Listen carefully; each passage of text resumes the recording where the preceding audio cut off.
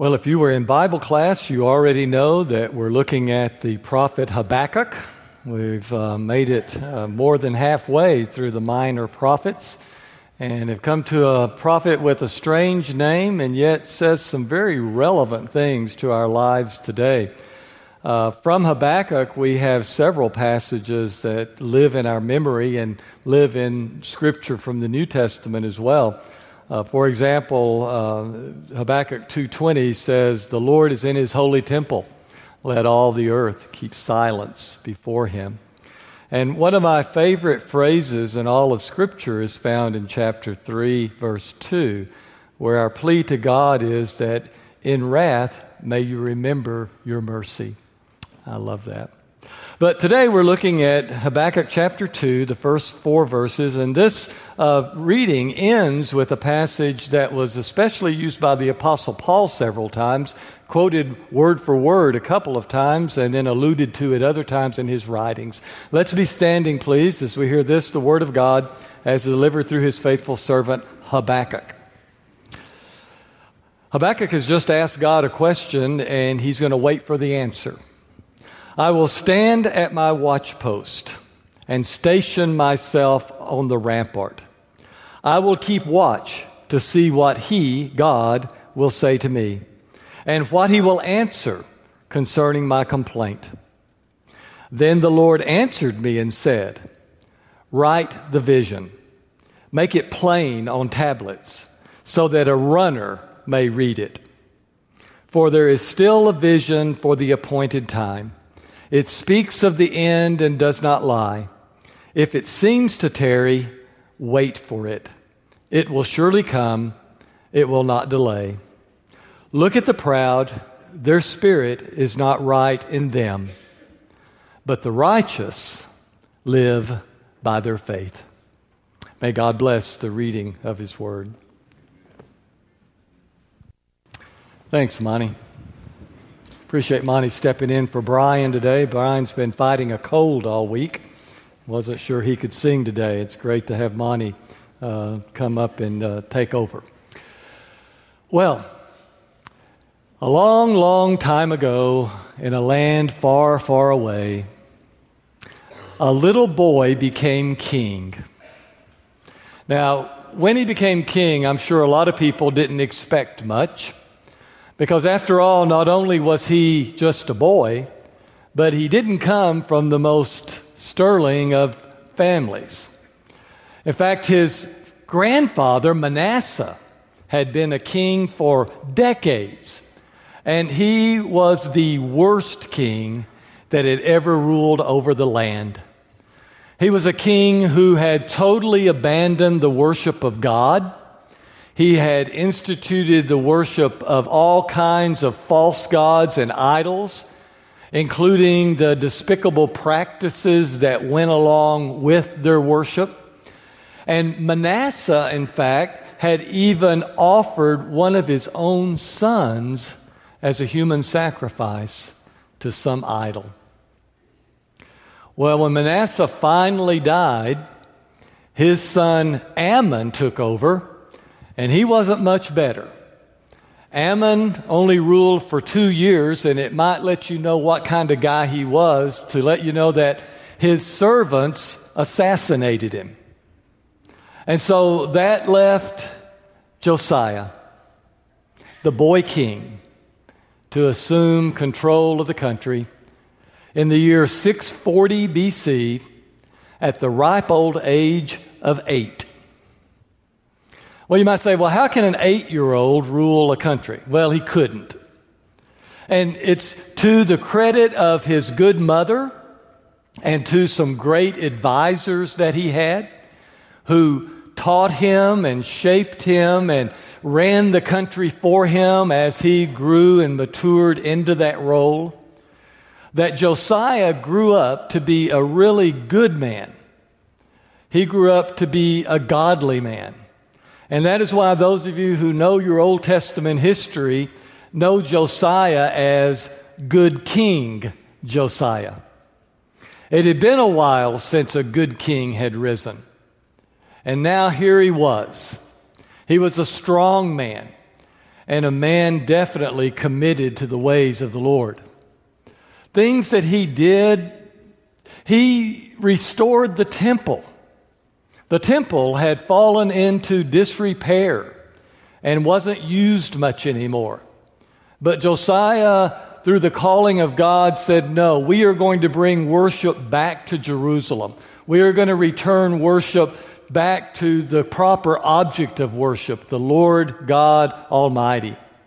And so he began to repair the temple, and as they were repairing it, they found a book buried under the dust and the rubble that was there. And they began reading this book, and it was a book that described the covenant that God had made with his people, the Israelites. Now, some people believe that this book was actually the same book that we have in our Bibles called Deuteronomy. Maybe, maybe not. Don't know for sure. But it definitely was a book that did describe who God was and how we were supposed to worship him. And whenever the book was read to Josiah, he was cut to the heart. He was convicted. He said, we need to do these things. And so therefore, he instituted these reforms. He got rid of the foreign gods. He got rid of all the idols. He started the worship services in the temple again. He even reinstituted the Passover feast. Now, isn't that amazing that the Passover, that feast that we identify so strongly with the people of God, that they had forgotten about it, hadn't been celebrated for years. And yet Josiah put it back in place. And Josiah's reign was blessed. It was a good time to be a person, a citizen of the country of Judah. And they were proud of their king, that he was a man leading them back to God. But for reasons that we don't know, that we'll never really understand, there's ideas, but the reasons have been lost to history. No one really recorded why. Josiah decided to get involved in the world events around him. Now, it could be that he felt like that since they were worshiping God and serving him, that just as God had helped his small army of his little people in the past slay the giants, that perhaps God would go with him and help him as well. We don't know. We'll never know. But Josiah decided he was going to play with the big boys. Now, here I got to give a little bit of history. I hope there's some more history buffs out there. I love history, and I know for the rest of you it can be kind of boring. But at the time Josiah came to rule, the country that was controlling the world was Assyria. We've talked a lot about Assyria and Nineveh in our study of the minor prophets. Well, they were the ones who had been in control, but about this time, their control began falling away. It was being chipped away by countries such as Babylon, and the Medes were being able to defeat the Assyrian armies on the battlefield. And therefore, as Assyria began to lose its grip on all these smaller countries around, well, they were able to prosper more. And that's one reason, if you want to look at secular reasons, why Judah was at such a height during the period of Josiah, was Assyria had so much going on themselves, they couldn't really give attention to these little nations, and they just kind of let them do whatever they wanted to do. Well, as Assyria began to fail as a world power, their allies, the Egyptians, decided it was to their advantage to go up and help the Assyrians fight the Babylonians. And so the Egyptian army got all ready, and under the Pharaoh, they were marching up with their chariots and everything up through the land of Judah to go meet with the Assyrians and fight the Babylonians. Josiah got this idea that I can stop that. I can take my army out and I can fight the Egyptians. I can slow them down, I can stop them, and maybe that way then the Babylonians will then, favor us. We'll be on their side. Well, he took his army out. They went to the valley of Megiddo, which lives on in history now in infamy as Armageddon. If you ever go to the Holy Land, make sure you go visit the Valley of Megiddo. It's a really awe-inspiring place. It's a long, flat valley that is the perfect place for a battle. And so many battles were fought in that valley that probably hundreds of thousands of men have died right there. And amongst those were the army of Josiah and Josiah himself. The Egyptians routed the army. When word came back to Jerusalem, they didn't know what to do. What is this? We've been godly people. We were serving God. We've done everything. Look at Josiah. Josiah was so good. Why did you let this happen, God? Well, when Josiah died, they put his son, Jehoahaz, in his place, but that only lasted as long as until the Egyptians came back, and they said, we don't want this guy. We'll put our own guy in place, Jehoiakim. And they said, Jehoiakim, you're going to be the king, and you do exactly what we tell you to do, and he did. And things unraveled fast. All the reforms that Josiah had put in place were gone. Idols were brought back into the holy area around the temple. They were set up again, and the people were told, you need to worship the idols. Heavy taxes were imposed. People were forced into slave labor, and the prophets of God were persecuted. Those prophets, such as Habakkuk, who stood up and said, wait a minute, we're going the wrong direction, were put in prison and beaten. Now, the reason I wanted to give you that historical background is so you can understand that when Habakkuk cries out to God, he is crying out from the depths of his soul. Bad things are going on, and he doesn't understand why. And listen to his complaint that he cries out to God. Oh Lord, how long shall I cry for help? And you're not listening. And why do I cry out to you violence? And you do nothing. You don't save us. Now, I don't know if you've ever been there in your life, but that's where Habakkuk is right now. Come on, God. Look at what's going on. Look at how everything's falling apart. And I keep calling out to you, and you act like you don't hear me, and you're not doing anything. Well, the Lord did answer Habakkuk, but it was not the answer that Habakkuk wanted. You know, so much of this I can identify. Can you identify with the times when you cried out and there seemed to be nothing there, and then finally when something did happen, that's not what I wanted. God answers him and says, I'm going to do something. I'm going to take care of this situation. I'm getting a group of people together, and they're going to come down and take care of the problem. They're going to take care of the problem of all this wickedness and the unfaithfulness of my people. Don't worry, I'm sending them. And Habakkuk says, oh, good. Who are you sending? He says, the Babylonians. Habakkuk says, whoa, wait a minute.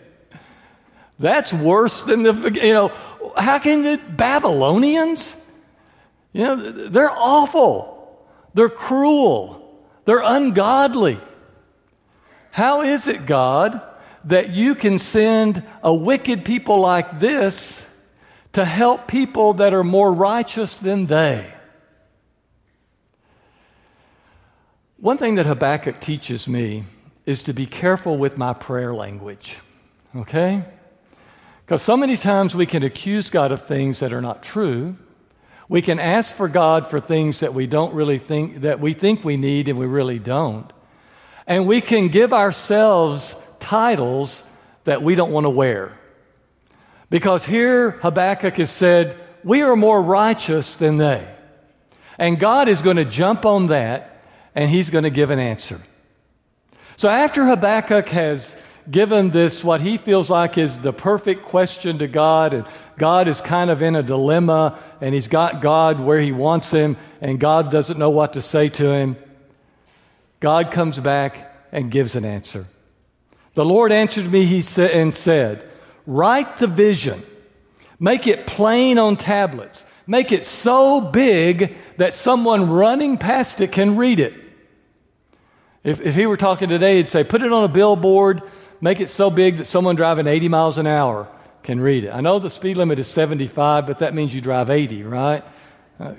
No guilty ones out there? Okay. Anyway, make it so big that just sailing down the road, there it is. Well, what is the vision? What is it that you want me to tell the people? This is what it is. I will do something in my appointed time. And if you think I'm taking too long, wait. In fact, isn't it interesting? He says, if it seems to tarry, wait for it. Our grandchildren are always saying that when it seems like things are taking too long. They wait for it, wait for it. Just because I haven't done it in your time doesn't mean that I'm not going to do it. And I will take care of things. And then he sort of chides Habakkuk and he says, proud people act like you. Their spirit is not right in them. But you say you're righteous? Let me tell you something. Righteous people live by faith. Now that word from Habakkuk is so relevant to us today. What did it mean for Habakkuk to hear God say, Habakkuk, if you are a righteous man, live by your faith? Well, he was telling Habakkuk, you say you believe in me. Well, part of believing in me is that I am the God who is in control. I am the God who is all-powerful. Live like it. You just continue in your way, and if you can't understand what I'm doing, you chalk that up to the fact that you can't understand me. That you are to live by your faith, you are to wait, and you are to remain faithful to me. Now, that word translates really well into today, doesn't it? What does it mean for us today to live by our faith? What does it mean to put our faith into such action that it shapes our lives? Well, part of it means exactly what it meant to Habakkuk, that we are to live our lives as if God is really in control, that God is moving and that He is active. There are so many times in our lives we come to kind of forks in the road, and we can go our way and do things the way we want to do them, or we can say, you know what? I don't know what's going on right now, but I'm going to choose to remain faithful to God. I can't explain why. I can't explain what's going to happen. I can't tell you what He's going to do, but I am going to lean on Him and I am going to depend on Him. And you can't really explain that to anyone. Back in my younger years, we used to talk about faith as taking a leap of faith. Does anyone know that terminology? You take a leap of faith. Yeah, I know there was a bad movie made about that. Actually, it was pretty entertaining. But anyway, but that's all we're talking about. We're talking about the theology, that there comes a point that you've got to decide. Am I going to try to figure this out? Am I going to get upset about God? Am I going to feel bitter and angry because things aren't going the way I want them to go? Or am I going to turn this way and trust that God is God, and that He is in charge, and that I will follow Him? To live by faith today is to trust that God loves us enough that He wrapped Himself in flesh and came down and lived on this earth, lived a life just like He wants all of us to live, and yet we are incapable of doing so. That He hung on the cross and died for us. Now, I want to tell you something. In many ways, that makes no sense at all. I've heard people kind of just snicker at that. What do you mean? Some guy gets hung on a cross 2,000 years ago and dies, and that's supposed to matter to me, and that really affects my life today in 2013? How is that? Well, I want to tell you, you can't explain it. But when you come to that fork in the road, whether or not you're going to just go ahead and live life the way you want to, or you're going to accept the fact that God loves us enough to die for us, that He died on the cross, that He was resurrected from the dead, and that gives me hope, and you choose to go that way, that is living by faith. To believe that when you went down into the water and were baptized, that you met God there. You don't have any proof. You don't have any kind of tablet or oracle or something that he gave to you and said, I met you in the water of your baptism. It's by faith. Paul said that.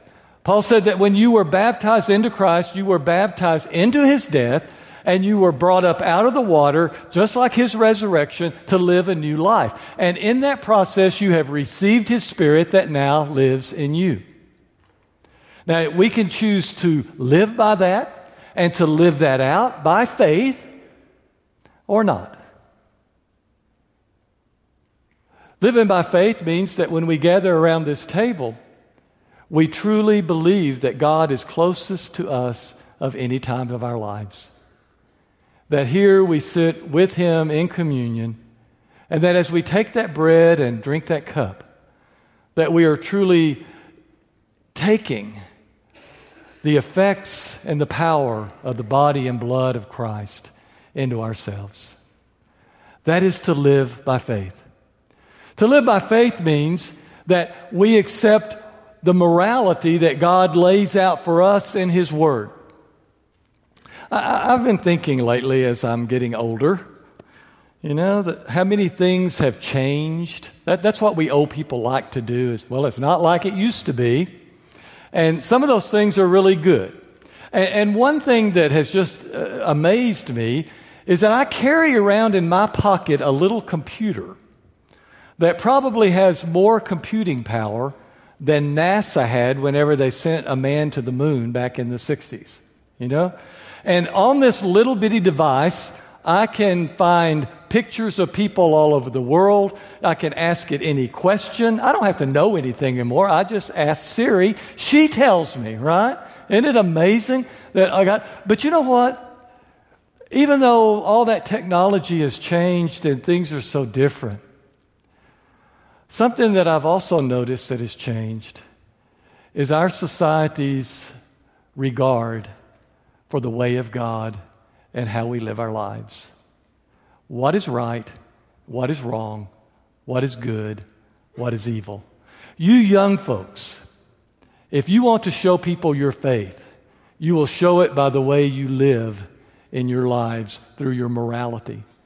Is your morality shaped by what God says, or by what you read on the internet, or see in the movies, or hear your friends talk about? Which way are you going to go? Are you going to reason it out for yourself and say, well, I don't see what's wrong with this, even though God's Word says this is dangerous and this is not good? But you say, well, it looks okay to me. Other people are doing it. Their lives seem to be going okay. I'm going to go that way. We come to these forks in the road and decide, am I going to live by my faith? Or am I going to just try to work it out for myself? And Habakkuk stands as a sentinel before us and saying, let me tell you what God said.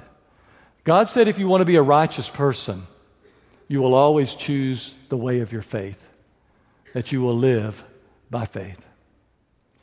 Now, that passage was so important that the Apostle Paul kind of lifted it up and made it a part of his theology. But when he did so, he changed the accent mark. He embraced all that Habakkuk said, that we are called to be righteous people by living by our faith. But as he said it, he didn't say it like Habakkuk did. Habakkuk said, the righteous shall live by faith. The Apostle Paul, standing on the other side of the crucifixion and resurrection of Christ and the salvation that is now offered and the forgiveness and the mercy of God, said it this way, and the righteous shall live by faith. Because we choose to turn toward God, because we trust Him, God will give us life. He will give us life now, and He will give us life forever. Habakkuk calls us to make the choice, as does the Apostle Paul. Which way are we going to live? Lean not upon your own understanding. Trust in the Lord. Because if you truly want to be a righteous person, you will live by your faith. It's our choice. Let's stand and sing together.